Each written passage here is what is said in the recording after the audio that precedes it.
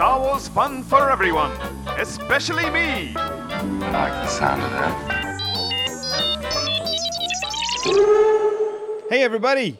Oh my god, yeah, sorry, I came in a bit hot there. Hey everybody! This is Star Wars fun for everyone, especially me! I'm your host, Tom Sutton. I'm a bit excited, as you can probably tell, for some pretty bloody obvious reasons. Those reasons being The Mandalorian. Well, if you're a Star Wars fan, this will not come as news to you, but Chapter 13 of The Mandalorian, the pressure was on, but boy did they deliver. Just a warning straight off the bat, if you're not up to date with The Mandalorian, I'm going to be doing full spoiler reaction to the latest episode, which goes by the title The Jedi. It's going to be nice. Also, in this episode, we will start on the next scene-by-scene rewatch and commentary, which should be really fun. So we'll get to that. We finished The Rise of Skywalker last episode, so we're ready for a new movie, which is good news. All right, let's do it. Man, that was an episode. It's like, I think if you're a kind and generous Star Wars fan, then you're kind of allowing for the different generations to have their own favorite things, and you don't you try not to shit on other people's favorite parts of Star Wars, even if they're not your favorite parts of Star Wars. As I've said before, I like the Clone Wars. The Rebels is fine. It's got some great moments. But yeah, if you're in touch with anyone who's of the generation that grew up with the Clone Wars, you will know how special that show and those characters are to those people. So it was specifically that Star Wars demographic that was super pumped for what everyone knew was to come, which was the debut of Ahsoka Tano in live-action Star Wars. I'm a fan of the character. I always enjoyed her in the Clone Wars. I thought she was pretty cool in Rebels too. I was never that like head over heels in love or anything, but I always liked her. So I have to say, I am pretty surprised by my reaction to this episode of The Mandalorian. The waterworks for people. I mean, not even the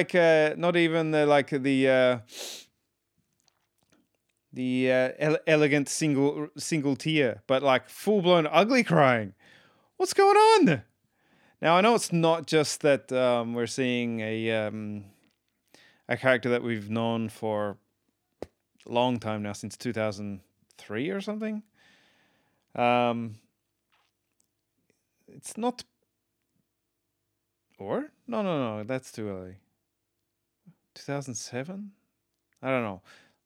But she's been around for a while at this point. It's not just seeing that character step into live-action Star Wars, which, I mean, I like the animated shows, but come on.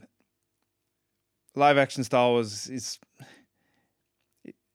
I think that's what really kind of like feels like real, quote-unquote, real Star Wars, I guess.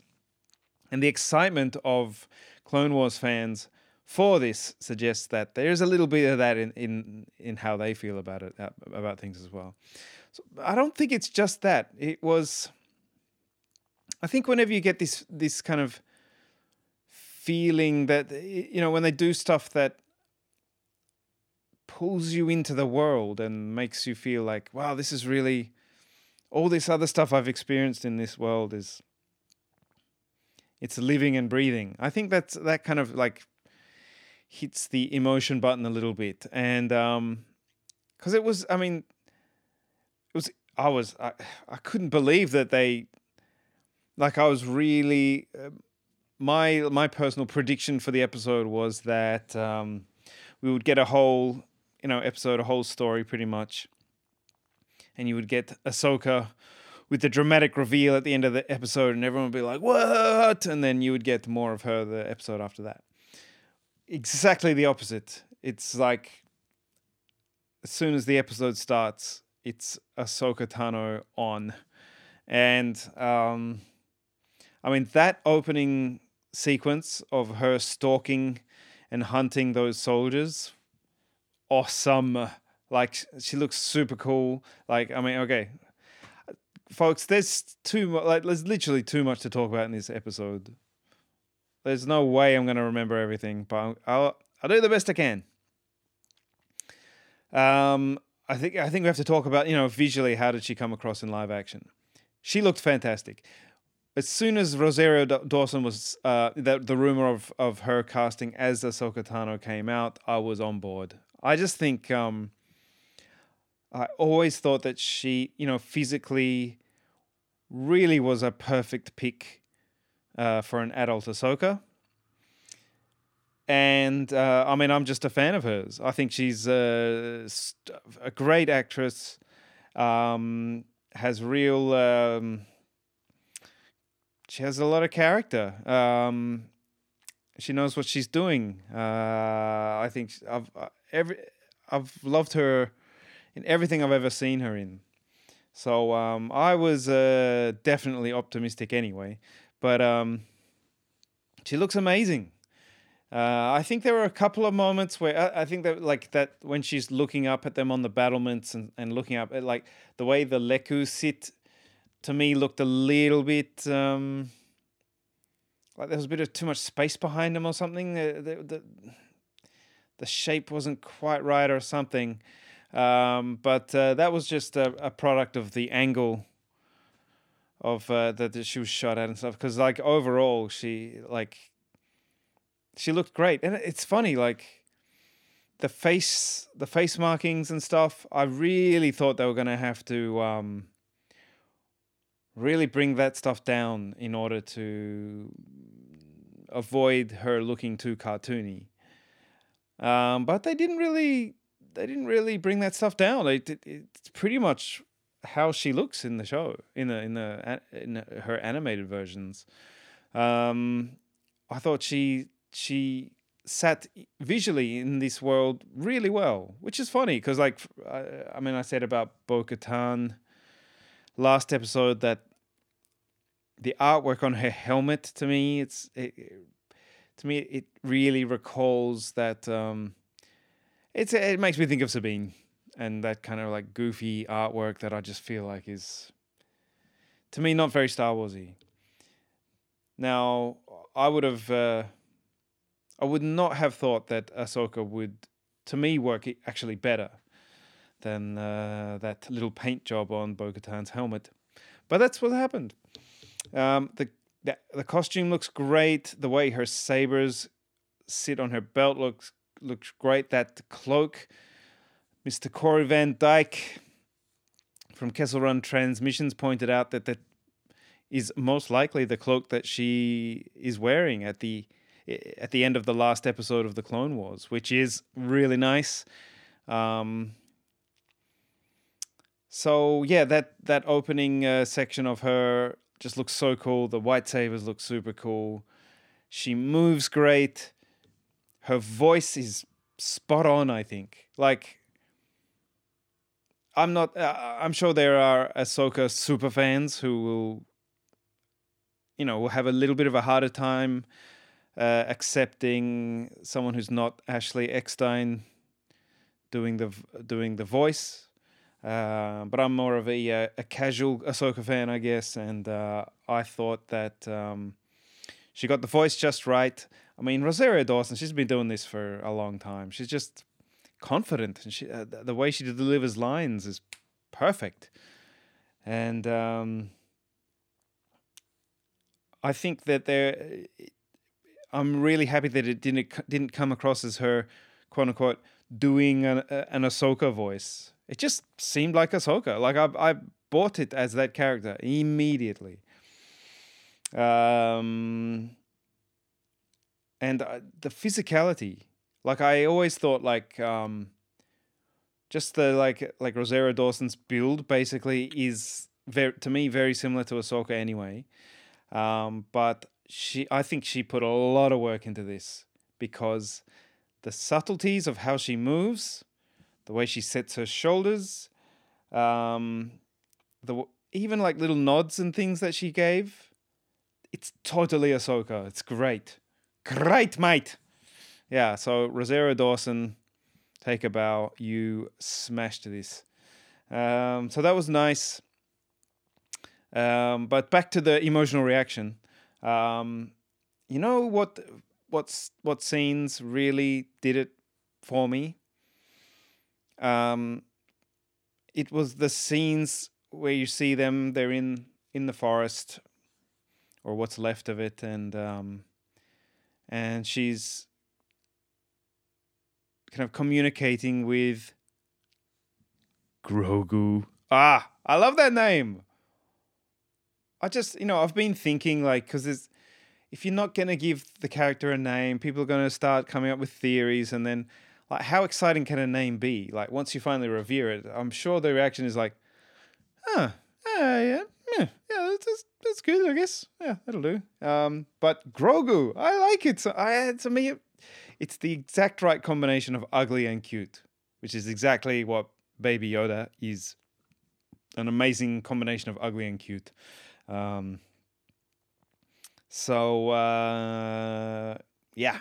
little Grogu. I like it. Anyway, so when she's first talking to him, and it's just like there's no dialogue, it's just the music and those two sitting together, and Din Djarin pacing off in the distance. Woo, I don't know why, it just hit me. Like, it was so lovely. And especially, like towards the end where you realize that you kind of can see that there's been a or an understanding, or, something has happened between them. And the smile that Ahsoka gives him, and he puts his little hands up like, I want to cuddle. And then when she picks him up, it's like, it just hit me right in the heart. It was amazing. I mean, I think that's something really lovely that they included. I think one of the hallmarks of the character of Ahsoka is her her empathy for other beings. She is a really like a kind and deeply good person. So there was a real warmth from her, even though, like, I think that they represented the hardships that she's gone through really well.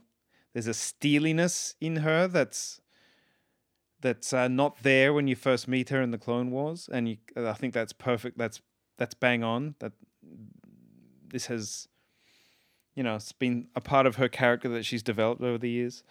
But that kind of warmth and love that she has was really beautifully depicted. And another moment like that is at the end when she has said, no, I'm not going to do it. I'm not going to train him. And the Mandalorian is leaving with him, and you see little Grogu kind of looking at her over the Mando's shoulder, and she gives that smile and that nod. And yeah, I think that really sweet side to Ahsoka's character was depicted really well. So, and again, that scene, bang in the feels, was amazing. I swear to God, like, who knows? I don't know why, but this is the most like tearful I've been in almost any film or TV show. I think, yeah, it's up there for sure. Now, they got her lovely side, but they also got the total face kicking side down perfectly as well. Like when they finally like raid the city and she just flips over the wall, killer. All that stuff looked super good. Like I would say there was maybe 1 or 2 shots where I was like, that looks like a TV shot. That wasn't quite fast or like bam, like springy enough or something, but 95% of it looked super killer. Speaking of the town and the magistrate and her mercenary and her soldiers,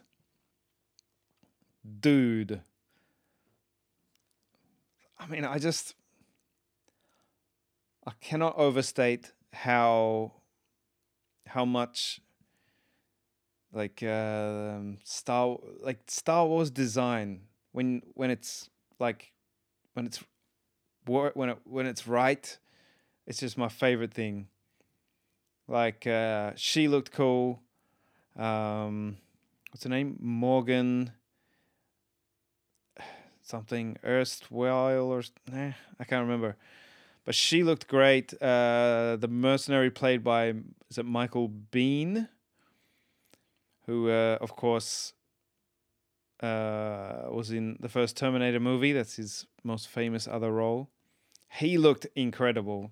And man, sometimes I get a bit jealous of people who maybe have lived harder lives than me. Like, I don't know anything about him, but when you get like older actors, and especially like, I think with it, it's a lot of people who have an American accent, and if they've smoked a pack of cigarettes or 10 in their lifetime and they get that like just gravelly voice, I'm so jealous of that. Listen to this voice, smooth. I want more gravel. Maybe I got to start gargling thumbtacks or something. Anyway, he looked awesome, and the soldiers looked awesome. Really cool design. And the droids. What is it? The HK-87 assassin droids. See, this is again. Sorry to bring the enthusiasm down, but when I see like the droids like that, and I just go like, they look cool. Like they're stylish, they're menacing. And then I look at the battle droids from the prequels and I just go, oh, why did they make the battle droids 100% joke material? Why couldn't they have gone like 70% menace and 30% humor or something? Like, I thought, because after the prequels, I just started to think like, I'm not into, maybe I just don't think droid soldiers should be a thing in Star Wars, maybe. Droids are, of course, deep in the DNA of Star Wars, but maybe having droids running around, doing more than what we see in the original trilogy is maybe just not right or something. I don't know. But seeing these two in this episode definitely made me think like, I would have been much more accepting of the droid army and everything in the prequels if the droids had looked more like these two. But yeah, it was all super stylish. The city looked cool. That warning gong and the way that that Ludwig Göransson blended the soundtrack with that gong and those opening scenes, it was so dramatic and so like threatening. It was awesome.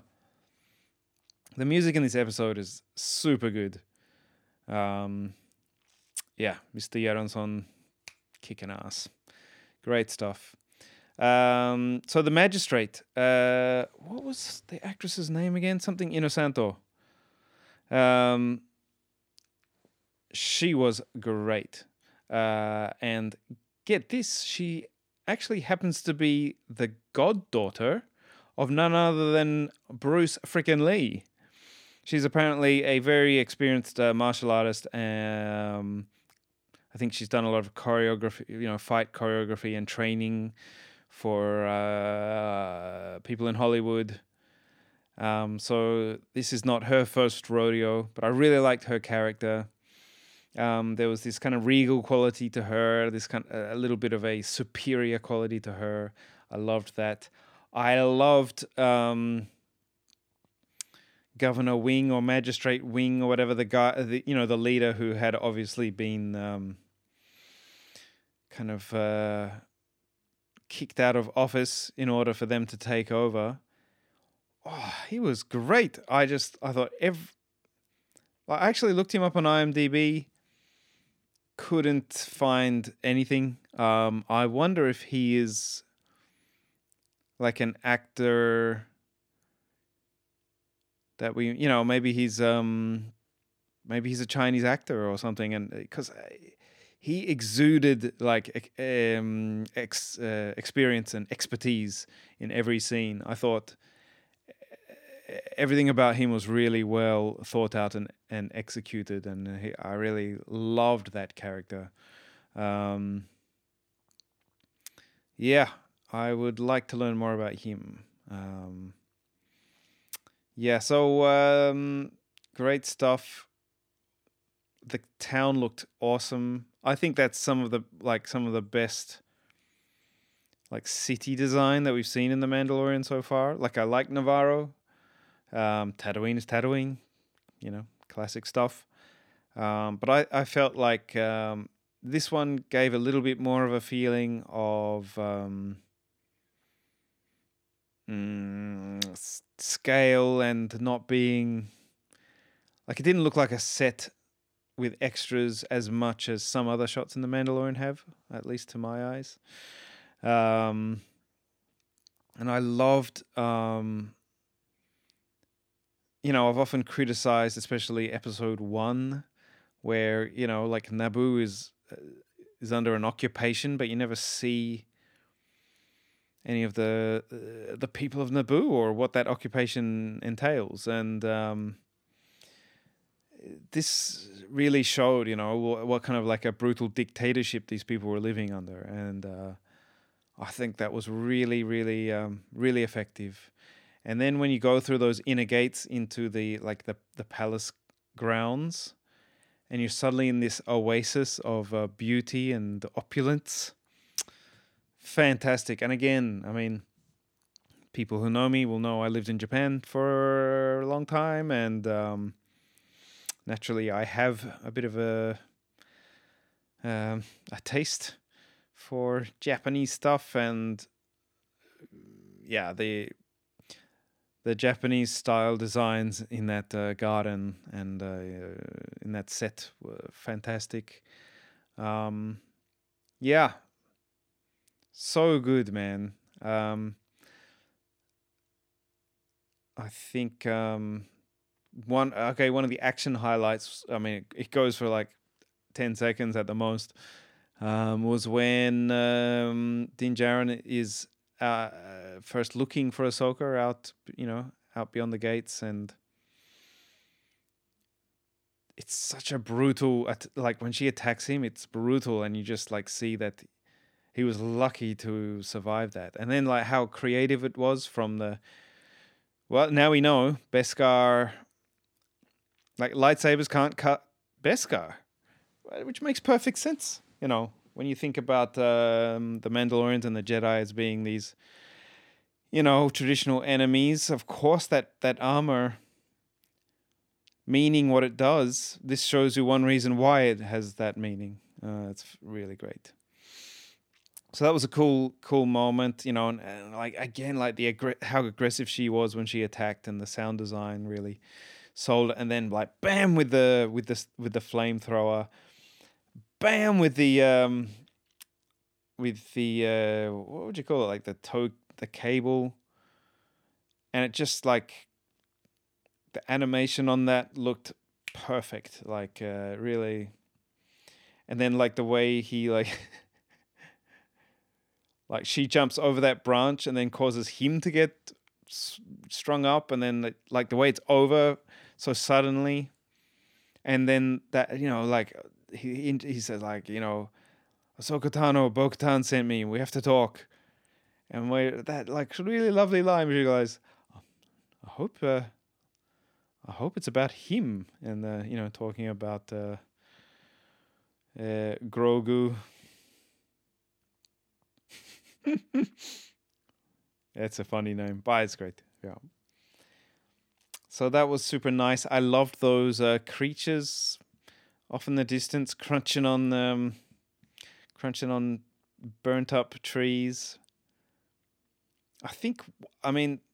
Okay, so there's been a bit of a cult of Dave Filoni for years at this point.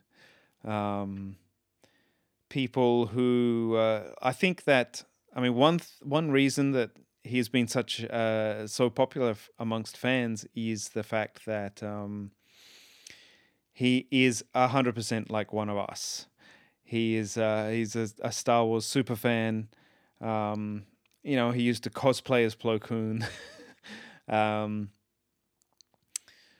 And I think, for a lot of us, seeing one of our own reach a point where he was actually sitting next to George Lucas and making Star Wars, that really caused people to really welcome him and fall in love with Dave Filoni. And he's a super great, good, likable dude, which helps. Now,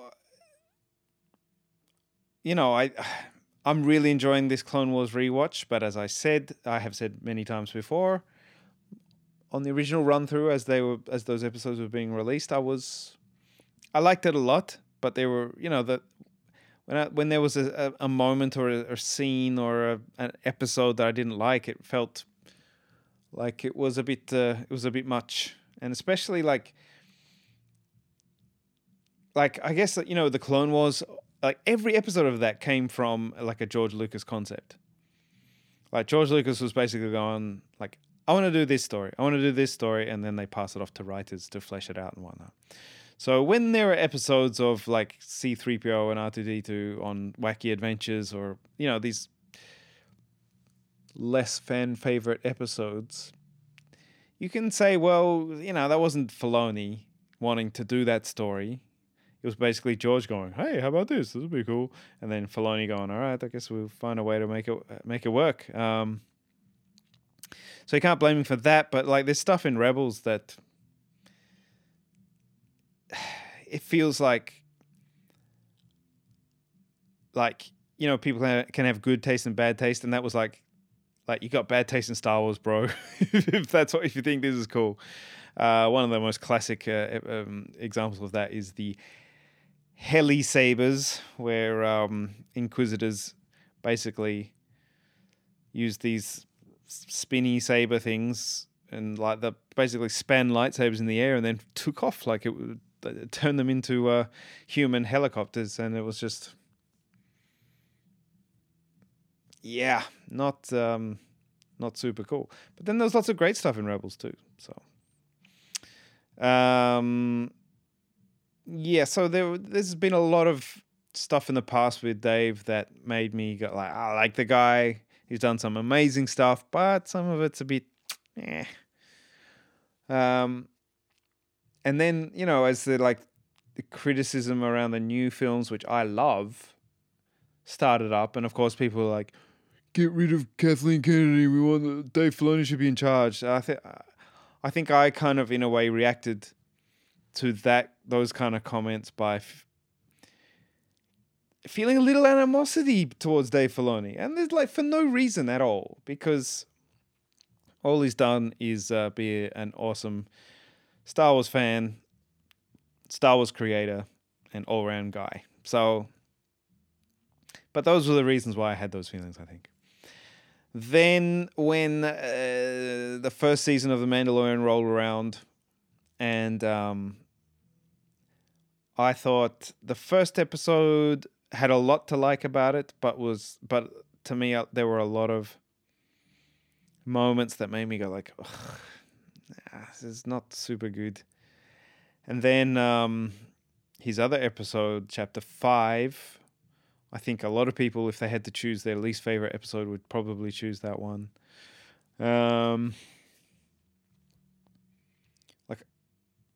I don't know who is responsible for casting Jay, what's his face for Toro Caligan, but if Filoni signed off on that, like it's just like it's an okay episode, but it's just like, yeah. To me, it felt like if you think like Dave Filoni is your like savior, and he's like give him all the movies and blah blah blah. I'm sorry, but his episodes were probably the weakest of the whole first season of The Mandalorian. So he's just not ready. Like he hasn't done enough live action. But I'm very happy to report that I thought that this episode showed what the dude can potentially do in live action, because I mean, like everything I've said so far, awesome. And I think there were things that were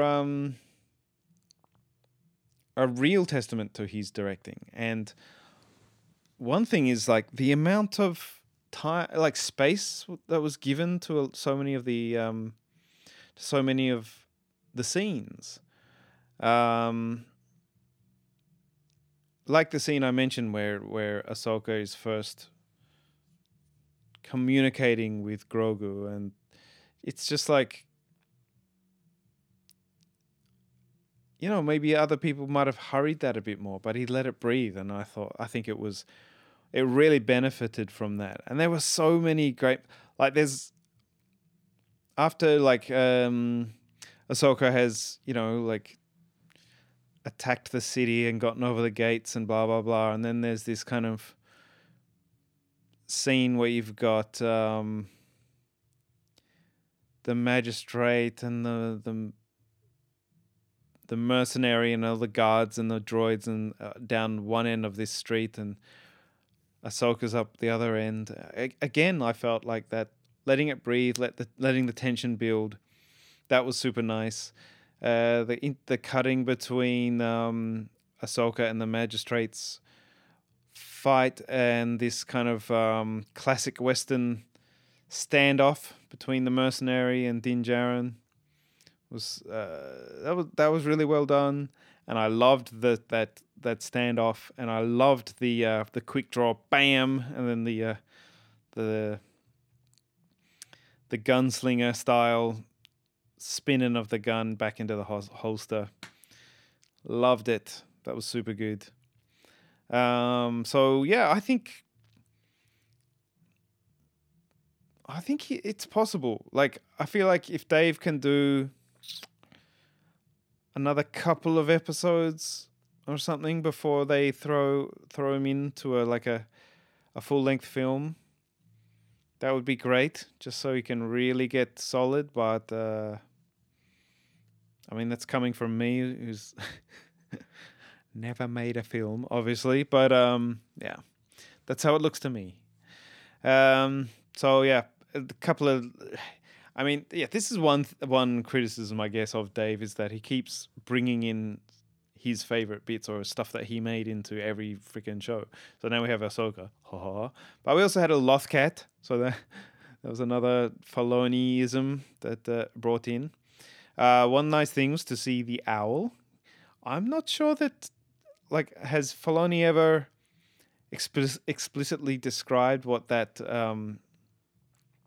owl means? You know, every time, like, often when you see it, it's this creature that kind of represents Ahsoka's spirit in some way. Yeah, so you got to see that owl, which was really nice. You saw the Lothcat. But it was good.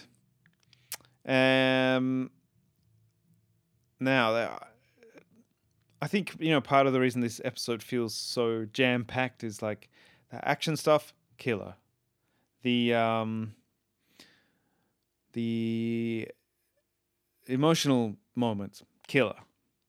But the information and lore was also, like, there was tons of that stuff to pay attention to. I mean, where is Grand Admiral Thrawn?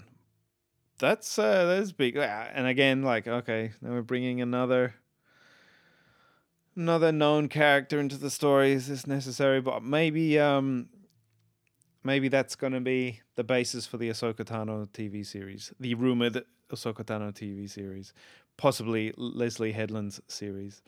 You're not necessarily going to see Thrawn in The Mandalorian. Yeah, so that's cool. That's right.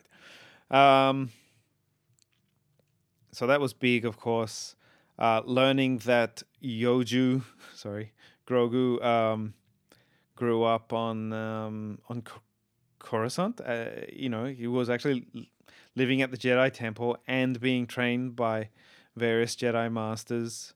It's kind of cool, like how she said, like he was trained by a number of masters, and you think like, well, he ages so slowly. Like you have to think, yeah, you can't like just stay with one master for 5 years and then you're like ready to go. Like his development moves at such a slow rate that you can imagine like he maybe trained with this one for 5 years and then that one for 8 years and then no. And it's kind of nice. I like the idea like maybe like a plant that grows really fast, like bamboo or something. You get a very thin stem or stalk to the plant, but like a I don't know, like some like a pine tree or something. Takes longer to grow, but there's a strength and power in the trunk that doesn't exist in plants that grow quickly. So maybe you can kind of think of that as like that particular species develop very like deep-seated and like unshakable abilities in the Force because of the time it takes for them to age and to grow. Just a little fan theory on my part. Yeah. So that was cool to hear that, and then to hear that he was taken from the temple at the end of the Clone Wars. Who took him? My feeling is it was someone friendly, but we don't know. Why does it get dark after that? What happened? I wonder. Like, do they know? I mean, that's big. That's big story stuff. And the idea that he's kind of been hiding his abilities for safety's sake. The fact that, some of the lines felt a little bit like callbacky, like, like I sense much fear in you or whatever. And you kind of go like, really? Yoju's pretty just chilling all the time? But then there have been moments like when Din Djarin and Cara Dune were arm wrestling and he got all protective and started choking Cara Dune. Maybe there is this kind of protectiveness that comes from, not wanting to lose someone that he's become close to. So I guess it tracks well enough. So that's cool. But then, of course, like one of the other biggest bits of plot or whatever was this at the end when Ahsoka tells him to go to Tython, I think the planet is called, to sit on the Seeing Stone, put Yoju on the Seeing Stone. And by the way, I call Baby Yoda Yoju. This was created by Steele Saunders. It's a Simpsons reference. Stuart, you'll probably like that one. The kids can call you Hoju, but this one is Yoda Jr., so Yoju. So she tells Din Djarin to go and place Grogu on the Seeing Stone and for him to kind of like call out to any Jedi that might be out there. I mean, if that's not setting up a meeting with Luke Skywalker, then I don't know what it could be. Unless it's Ezra, which like, ugh. I don't know. Maybe they can save that character by doing him well in live action, but I found him annoying in Rebels. Sorry. Um, yeah. So, and I just think the scope of the show is just growing and growing. Like, if you had asked me after the first couple of episodes, do you think Luke Skywalker will show up in this show? I would have said, no, actually. I doubt that very much. But I don't doubt it anymore. I think that there's this show can go anywhere now. Now that of course raises the question: how would they do that? Now, if you're part of the Star Wars fan community, you would have heard, the fan casting favorite for a younger Luke Skywalker. By young, I mean like older than he was in the original trilogy, younger than he is in the sequel trilogy. But a younger Luke Skywalker would be Sebastian Stan, who played the Winter Soldier in the Marvel films, because some smart cookie realized that he looks very, very similar to Mark Hamill, actually. And if you do a bit of Photoshop on him and fix the hair, give him Luke Skywalker hair, then it's remarkably close. He's a good actor. So for sure, I'd be up for Sebastian Stan as Luke Skywalker. I mean, Luke Skywalker is my favorite character of all time, and he's been played exclusively by Mark Hamill in live-action Star Wars. So, I've heard other people go, well, maybe they would do a de-aged Mark Hamill. I mean, if they do it, if they put the money into it, I don't know. Like, I just think with how effective deepfake technology is, like, I feel a bit wary because I didn't like Tarkin in Rogue One. I thought that absolutely looked like just a very, very, very high-end cutscene from a video game. Leia at the end of that film, I disliked less. I thought it was pretty good, but overall, I feel like it never really looks like a real person. But deep fakes, like the resolution on them is not that high; they're a bit fuzzy, so maybe that helps sell them a bit. But there's something about those where, like, when people talk and stuff, to me it looks really good. Like, it looks like a real person talking, even though the resolution ain't that high. So maybe that's covering up deficiencies. But I would say Sebastian Stan or whoever, like Sebastian Stan as Luke, just with no shenanigans, or Sebastian Stan with a bit of a like deep fake Mark Hamill. Laid over the top, just to, because he already looks like Luke, but you can really send it over the top, I think, with a deep fake on there, or as other people have said, a de-aged or deep faked current Mark Hamill playing a younger Luke Skywalker. I think that if he's wrapped up in robes and stuff, you can get away with it, but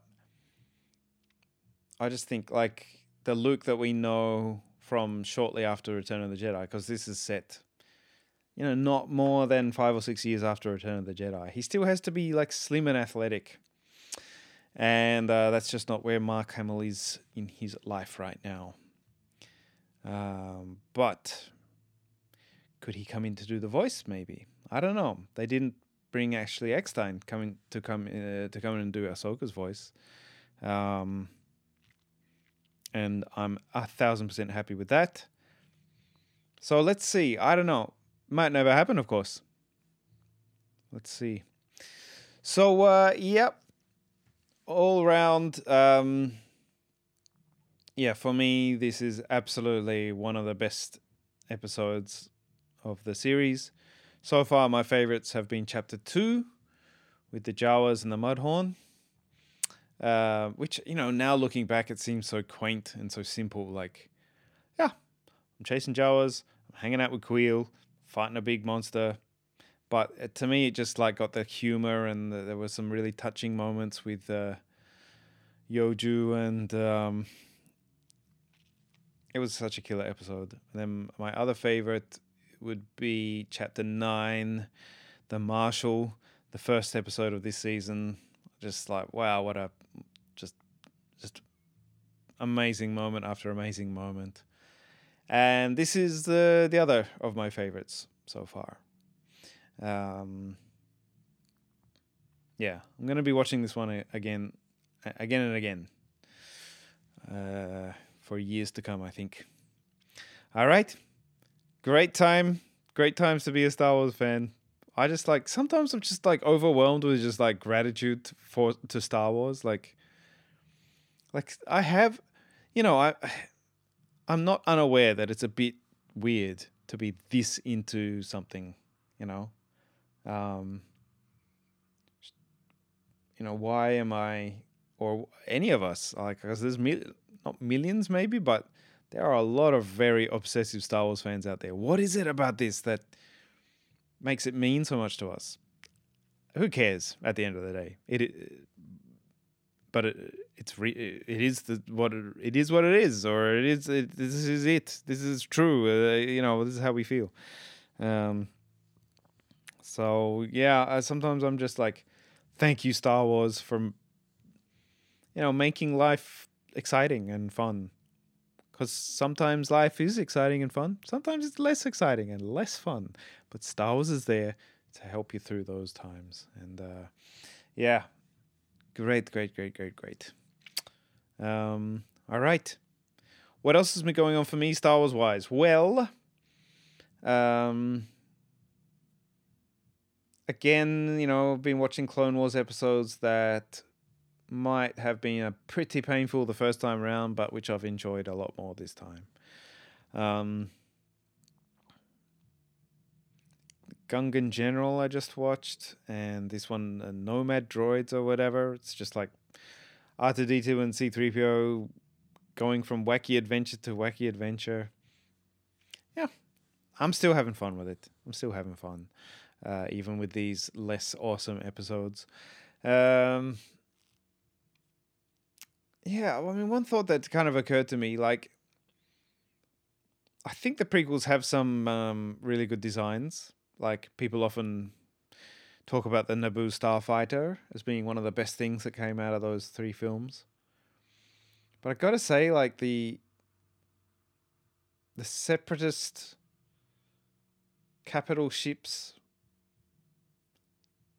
they're just not very memorable. Like, when people talk about Star Wars design, they often say that a good Star Wars design should be something that you can just draw a silhouette of with like between 4 and 6 lines, and immediately you know what it is. Obviously, the Republic ships basically look like Star Destroyers, so winning. But the Separatist ships, I don't think, like, does anyone except like real nerds remember even what they look like? I don't think they nailed that, to be honest. I just think we would, like, one of my favorite things now watching Clone Wars, especially on a big 4K TV, is the space battles. Because I think, when you've got animated people, it's never gonna really look that close to live action. But animated space battles, because it's machines in space, it looks almost like a live action show in a way. And I always get swept up in the Star Wars feeling when I see that stuff. But I just think maybe if the Separatist ships had been a little more memorable somehow, that would have been cool. I also watched I'm very slowly making my way through the second and final season of Resistance. I gotta say, man, that's good. It's not wonderful, but it's good. I think, especially visually, I'm such a fan of it. Like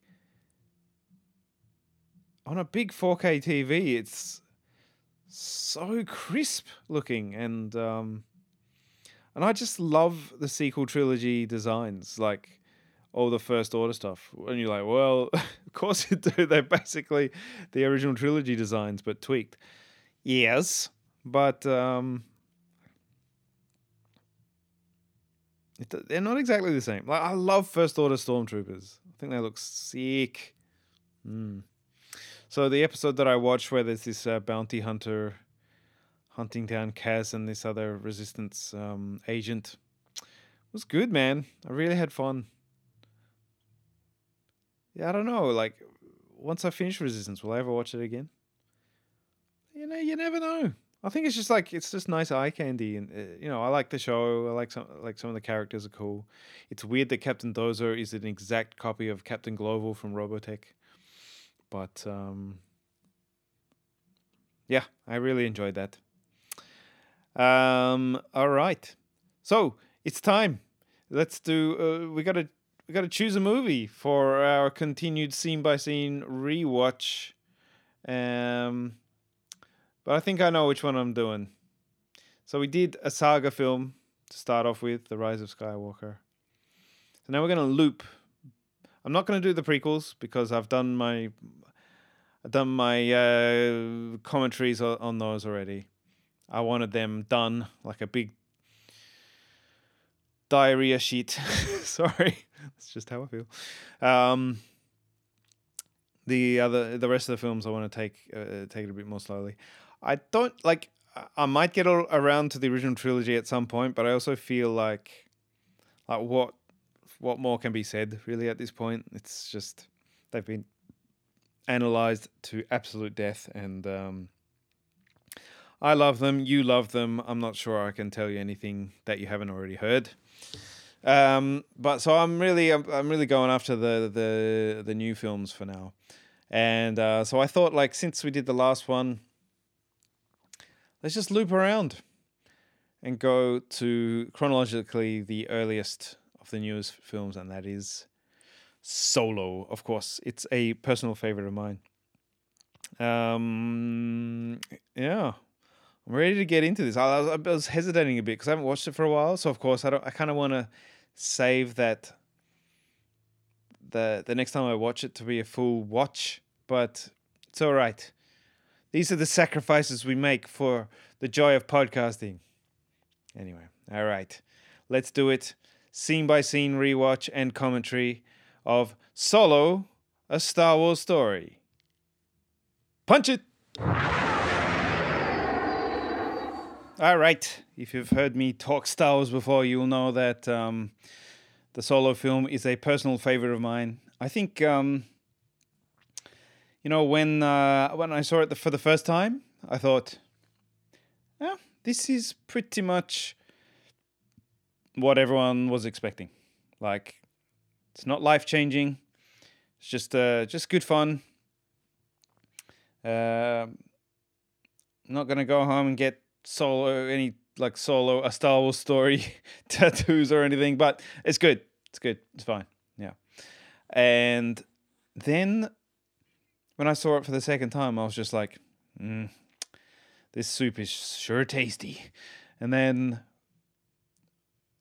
as I saw it again and again, like all of the recent Star Wars movies, I saw this one 6 times in the cinema.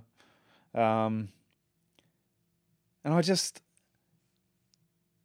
loved it more and more and more. And it's turned into one of my, favorite Star Wars movies.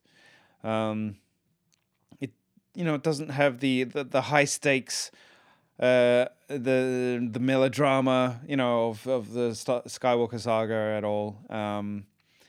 But I think it's a genuinely warm-hearted, funny, super good looking. Like, the designs are killer. The Solo art of book is one of my favorites. Enfys Nest rules. Dryden Voss was a good villain. Han and Chewie together are freaking magic. Kira is cool. Lando, for fuck's sake, come on. Like, hit after hit, I think, with this movie. So, here we go. I've got it pretty much, hang on. Yeah, I'm on 000 on Disney Plus here. And again, can you believe I'm sitting here and there is a Star Wars freaking TV channel on my TV? Like, seriously, none of us should ever complain ever again about anything. All right, so here we go. We're gonna watch the opening of Solo, and I love these early shots. But yeah, we'll hear that once we get there. There is the shiny Lucasfilm Limited logo, which is basically synonymous with good times to come. A long time ago in a galaxy far, far, far away. It's funny, like that. Rogue One and this didn't have crawls, but it's good that they freed themselves from having to do that. But it's funny also that Solo does it. This is a crawl. They just haven't put it in the same format. Talking about it is a lawless time and all that stuff. But I love this. On these mean streets, a young man fights for survival, but yearns to fly among the stars. Come on! Where it's like dark and then this like him hot wiring like sparks and that's an amazing moment in Star Wars. I love the soundtrack here. Like what's his name? John Powell, I think, on the soundtrack. Nailed it. You see this is a Imperial shipbuilding yard. You've got Star Destroyers being built. This logo, the Solo logo, that's great, especially after the Rogue One logo title, and that was horrible. I remember being in the cinema just going, is this a joke? Because the beginning of Rogue One ruled, you know. Anyway, what was my reaction to seeing Alden Ehrenreich as Solo at first? Yep, I was like a little bit like, okay, that's a bit funny, but within like a minute, I was like, yep, that's Han Solo. Bring him back. Come on. Make Solo 2 happen. On Disney Plus if you have to.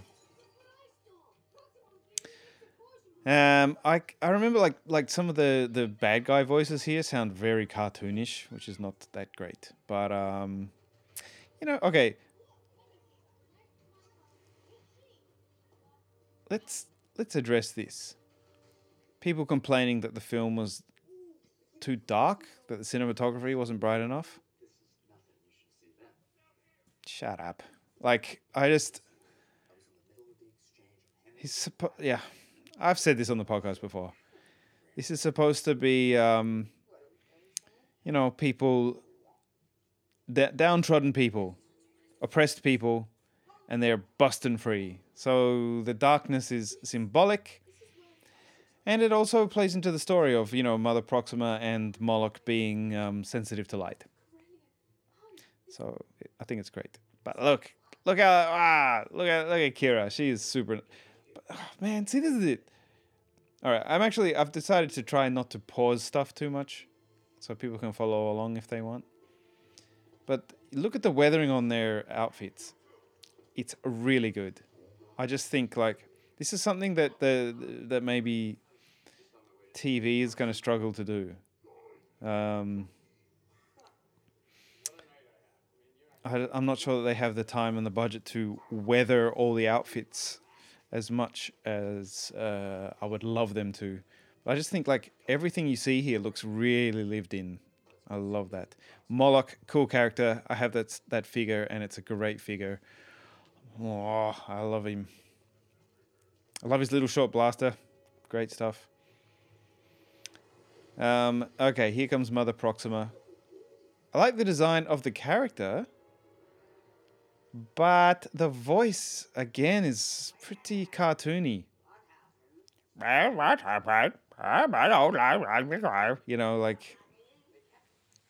I just think like a more slithery voice would have been cool. But yeah, he's Han being Hanish. I just like there have been a couple of the newer Star Wars movies that start with like kind of jokes that are so like silly and like risky in a way that that really just makes me go like, are we doing this? One of them was in The Last Jedi, that with that opening thing, but in this film as well, um, where he busts out the rock as a thermal detonator. So silly.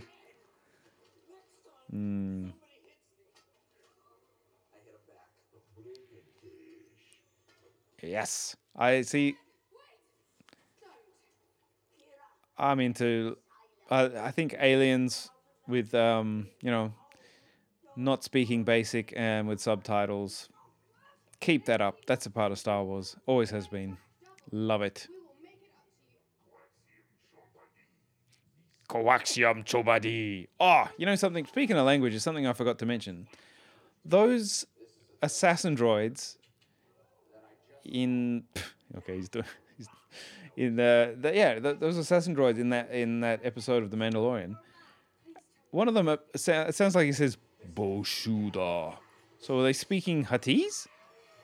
Gonna have to do some investigation.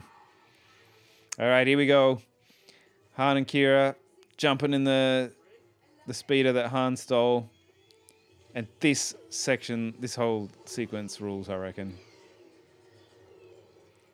Bam! I just think Moloch looks cool as hell. And the blaster sound effects, everything is cool. Look at this. Han and Kira breaking free. I love it. Look at Corellia. I mean, it's so crazy, you know, when you've been hearing about these places for decades and you finally get to see it.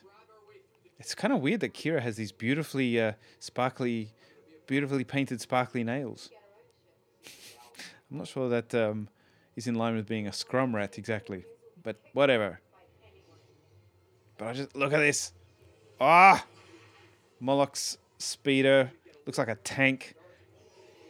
This chase scene rules. I love that they filmed it by that close up of Han's eyes is great. I love that they filmed this by putting actual vehicles on wheels, filming them, and then CGIing out the wheels later. It just gives them a real world movement. That shot, you know, when the drifting around the corners and stuff is great. All the shots, I love this bit.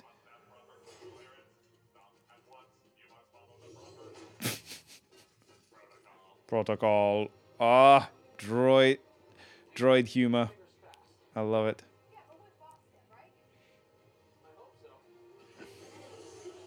Look at that, just like all that water, like you get that that kind of like water splash on the camera effect as the speeder goes past, kicking up this moisture. So cool. And I just love this biker scout. You know, it's not the biker scouts. I can't remember what the correct name for those troopers are. What are they called? But I love that speeder bike, or it basically looks like a choc top, or like it's just like a wedge of cheese, kind of. But yeah, that's super cool. Now I feel like when they go through here into this factory, there's like TIE fighter parts, but I always kind of, yeah, there they are.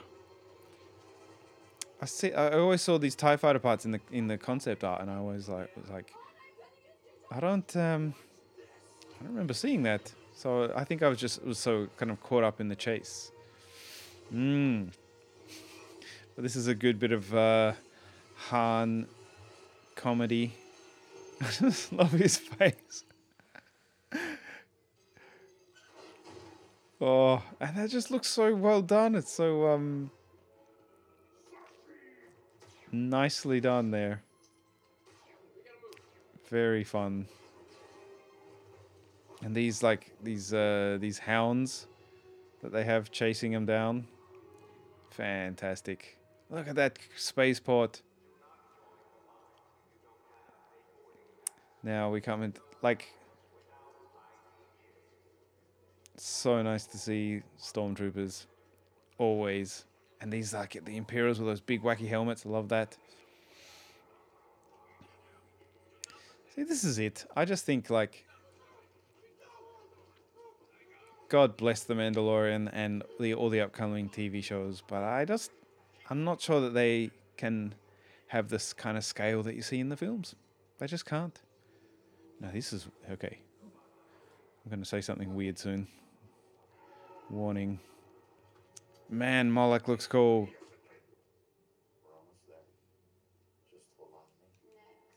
See that? That guard saying next. It's really sexy. Next. Ooh, I should probably try to erase that. I don't know. But I don't know if they tried to do it sexy on purpose or not. But pretty nice. But we're heading up to a pretty emotional moment, actually. I remember being quite touched by this each time I saw it in the cinema, I should say. It's funny with Emilia Clarke. Like, she had moments in Game of Thrones where she was killer and moments when she was, like, less killer. But I think she's excellent, like, start to finish in this film. Look at this Imperial officer. We have this refined hyperfuel. It's worth at least 800 credits, maybe more. You could be detained just for having that. Yeah. Sorry, I'm doing that thing where, like, when people are doing commentaries and then they just end up, like, forgetting to talk because they're watching the movie. But it's interesting. Like, I think we've seen quite a lot of, like, but there you go. She has a British accent. See? Imperial officers should have British accents. That's the rule from now on. Gonna write to Dave Filoni and Jon Favreau and tell them. But now this, like, I think this would have been really hard to make work, but they totally make it work. That Han gets through that gate, but she gets grabbed by Moloch's thugs. I think it would have been really hard to sell that just as being like how does one of them get through and not two of them, you know? But that totally worked. Holden acting his ass off, doing a really good job of it, actually. I love the slobber that those hounds leave on the door there. It's interesting, like, you don't see that much of a vulnerable side to Han in the films, but yeah, you see it here, and understandably.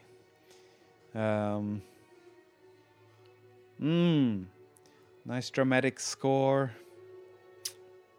Great.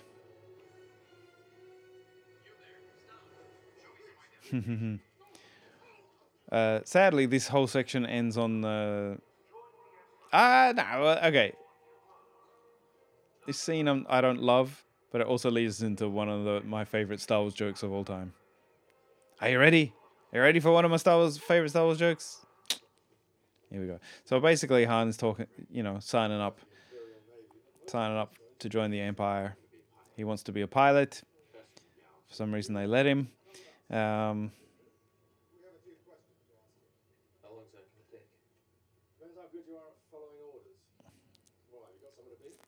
He makes a good officer, though. But this whole thing with their name, it sucks. Like, I don't think there's anything about this movie I don't like except for this thing where, like... Especially when, like Han, like, later on, he clearly remembers his dad, knows what his job was and stuff. Why doesn't he have a surname? But this, like, Han Solo. Nah, not good.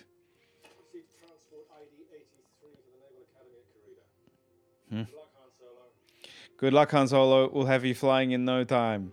The next shot, boom! Han flying through the air. Love it. All right, that's where we pause. We're getting into Mimban, which is it's nice. In last week's episode of The Mandalorian, we had a Mimbanese mechanic who was a key part of the story. Great stuff. I mean, again, like, I think any of us who are part of the original trilogy generation who grew up feeling like we would never get any more Star Wars ever again. If you like the prequels, then you had a great time during that era. And if you, like me, didn't love those, maybe you've had some cause to celebrate in the last 5 years. I feel very lucky and very happy. It's good stuff. All right. Now, just back to The Mandalorian briefly. There are 3 episodes left in the season. I wonder, like last season, the last 2 episodes were basically one big story. I wonder if this one will do one more kind of like side quest type story, and then the last 2 episodes will be the finale again, or they could go for 3 episodes for the finale this time, maybe.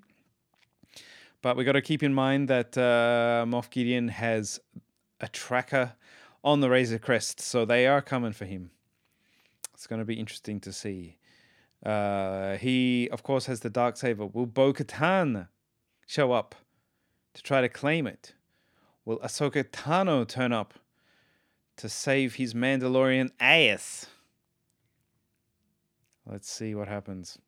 Exciting times. All right. Thank you so much for listening. I'm happy to be a Star Wars fan right now. This is Star Wars fun for everyone, especially me. I'm your host, Tom Sutton, and I'm going to say that again. Star Wars fun for everyone, especially me.